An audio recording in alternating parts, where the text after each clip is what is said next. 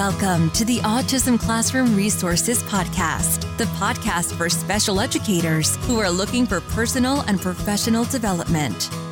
I'm your host, Dr. Christine Reeve. For more than 20 years, I've worn lots of hats in special education, but my real love is helping special educators like you. This podcast will give you tips and ways to implement research-based practices in a practical way in your classroom to make your job easier and more effective.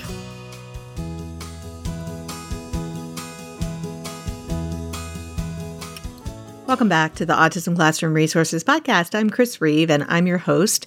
Thank you so much for joining me today. And today I'm going to kick off a new series, so I'm very excited about that. If you are a special educator, and I assume that you are associated with special education as a family member or professional in some way, or you wouldn't be listening, IEPs are probably not your favorite topic. I'll let you in on a secret. I kind of like them. Okay, maybe like is kind of a strong word. I don't like the marathons or the arguments, and I don't necessarily enjoy writing them, but I can't imagine trying to work with our students without them. And when I'm talking about IEPs in this context, I'm talking about both the documents and the meetings because we need them both. And as I'm recording this, we're starting off what I consider to be, for some districts, the 5th season of our year, IEP season. Some districts do anniversary dates, but some don't. And this year, I'm sure everything is completely different. But regardless, many times it feels like IEPs drive our lives. And in a sense, in special ed, they do. Because the truth is that an IEP is at the heart of special ed services. It needs to be a living, breathing document and a living, breathing process. It needs to have meaning and purpose and not just be a piece of paper that we write things on and put in a file cabinet. So obviously, it has to be something that we spend a good bit of time and attention to, both the document and the process by which we get there. So I'm going to kick off a short series of episodes talking about the IEP and how we can make sure that it lives up to what we need it to be. And some of this I'm going to pull from workshops in the Special Educator Academy and from our IEP bootcamp there. I truly believe that having a good IEP and then establishing the educational environment to implement it is what allows a student to flourish. So if you are looking for more ideas about writing IEPs, come and join us. The IEP Bootcamp is always open, and this summer we will be having a study group going through it, and you can get a 7-day free trial to get everything that we have in the Academy at specialeducatoracademy.com.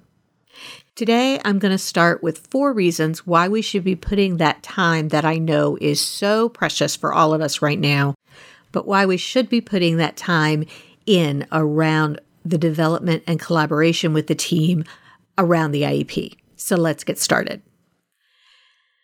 The IEP is the roadmap for the child's education for the coming year. It outlines the services that he or she needs to make meaningful progress. It lets us plan when we plan to arrive at our destination and what types of supports we will need to get there, just like a roadmap helps me plan for my vacation. It tells us who the child is and what he needs through the present level. It outlines for the team what the hopes and the dreams are for the student, just like my list of destinations on my map tell me what kinds of places I want to go and see.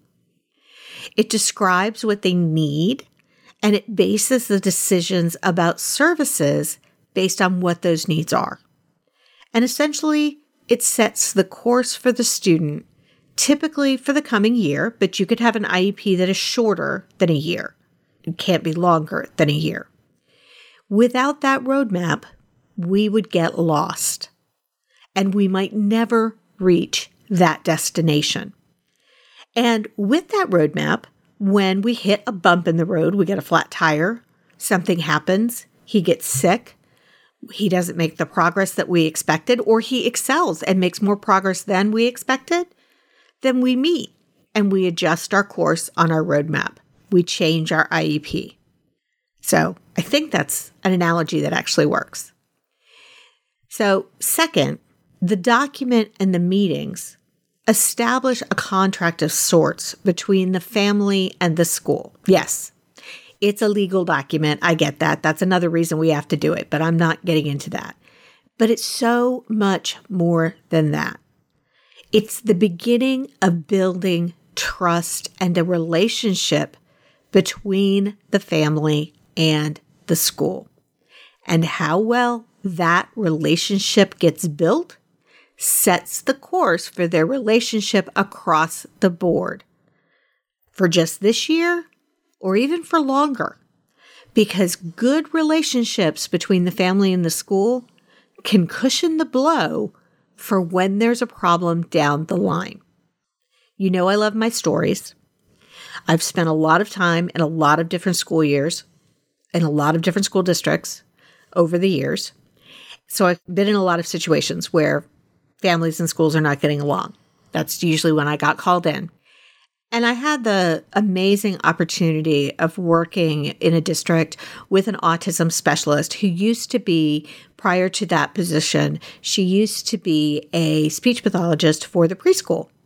And so she was one of the first people that families often met when their child qualified for services. She was one of the ones who did the evaluation. She was one of the ones who met the family and kind of shepherded them through that situation. And she was an amazing, and still is, an amazing person. She's retired now. But one of the things that became increasingly apparent to me as we went throughout the district, she had been there for a long time by that point, and so she knew children who were in high school that she knew as preschoolers. She knew middle schoolers when they were in preschool. She had long relationships with these families. And we would find a situation where maybe there was a brand new teacher or a teacher had turned over multiple times in a classroom and things weren't going very well for that child and their family. And their family was understandably very, very frustrated.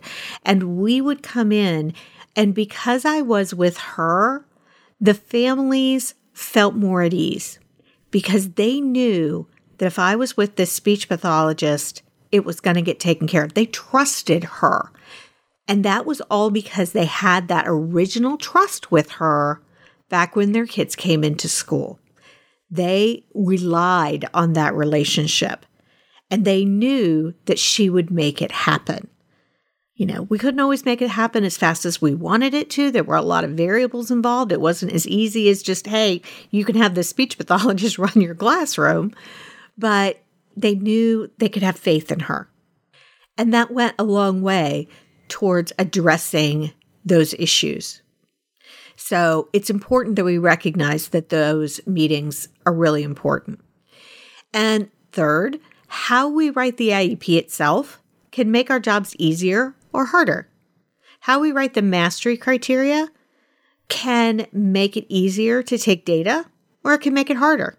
I actually talked about that in episode 37. If we write it so the student has to perform a skill 4 out of 5 times daily, we have to take data on every single trial every single day. But if we write the goal that the student will perform the skill with 80% accuracy, or that mastery will be 80% accuracy on a weekly sample, we teach the skill and he performs the skill every day, but we only have to take data once a week. Obviously, there's a ton of other considerations that we have to take into account, but go over to autismclassroomresources.com/episode 37, and I'll make sure that that gets into the show notes as well. And you can get all the 9 things to think about in writing mastery criteria to help with that. Another thing is if we write the objectives in line with how we teach the skill, it's going to be easier to write our progress notes. But if we write our objectives in a way that does not match the way that we teach the skill, writing those progress notes is going to be rough. If I write it by fading our prompts, but then I teach it by giving small things. So if I write that I'm going to do addition, subtraction, and multiplication, and I'm going to introduce all of them at the same time, but then I'm teaching only addition in the first quarter, it's going to be really hard to write that progress report because I haven't even assess subtraction, multiplication, and division because I'm only still teaching addition. So we want to make sure those things align. And I'll talk about that in the future as well. Number 4, every time you meet, this is a time to revisit who the student is and what the team wants for him to become. And often this will include the student, not just their family. And it's really important that we don't assume that we know what the parents want just because they've been with us for a long time. One of the things that I see, it happens a lot of times at late elementary and especially in middle school and even more so in high school, is people will say, well, we can't do functional programming for this child because the parents won't have it. And lo and behold, when you sit down with them in middle school, the parents are like, why aren't we doing functional programming for my child? He's in middle school. Well, because you said never do that. Yeah, because he was in kindergarten and y'all have just stuck with that forever. We have to continue to have those conversations even when we think we know the answer, because sometimes the answer will surprise us. Those conversations we have to revisit. We have to keep talking about who this child is because he changes. The student isn't the same person he was in kindergarten when he's in 2nd grade and 3rd grade and 8th grade, and his parents aren't either. So we have to continue to have those conversations. That's why we meet every year, at least. So the keys to reaching all of these goals of our IEPs are good collaboration between families and schools, having well-run meetings, and strongly constructed IEP documents. And I've written a lot about both of those over the years, and I'll include links to them in the post for this episode. And you can find that in a transcript at autismclassroomresources.com/episode 75. In the next few episodes, I'm going to talk about how to improve the quality of the meetings and the relationships that we build with families. And I'll talk about how you can prepare the meetings to be at your best, as well as how you can advocate for your students effectively without alienating your district. Yeah, I'm going to talk about that because it's important. And then we'll go into what you do once the IEP is written, because we all know that it doesn't matter what the IEP says if it doesn't get implemented. Just like that vacation I have planned isn't real until I actually follow my roadmap. That's the process of designing the classroom to implement the educational programs of all your students while you're individualizing for each one. Easy peasy, right? Yeah, right. But I've got systems for you to put in place and tools for you to use and more. And I'll walk you through it all over the summer, step by step. So stay with me for more on how we get from the student you just met to the IEP to the designing of your program for your whole classroom. And if you want to get a jump on it and you want a deeper dive or you want some hands-on support from me and a huge community of fellow educators, hop over to the specialeducatoracademy.com and give us a try with a free 7-day trial. You'll be just in time for IEP Bootcamp that kicks off June 6th and Setting Up Classrooms that kicks off July 11th. But if you missed either of those dates, both classes are open year-round and you can take them as you want, and we are there to provide support throughout them. But this is a great time to do it with a group of like-minded educators who get your students. So come give us a try. In the meantime, hop over to the free Facebook group at specialeducatorsconnection.com, answer the 3 questions, and share your biggest challenge about the IEP and join the discussion. As always, thank you for everything you do for your students, and I hope that I will see you back again for the next installment in this series next week.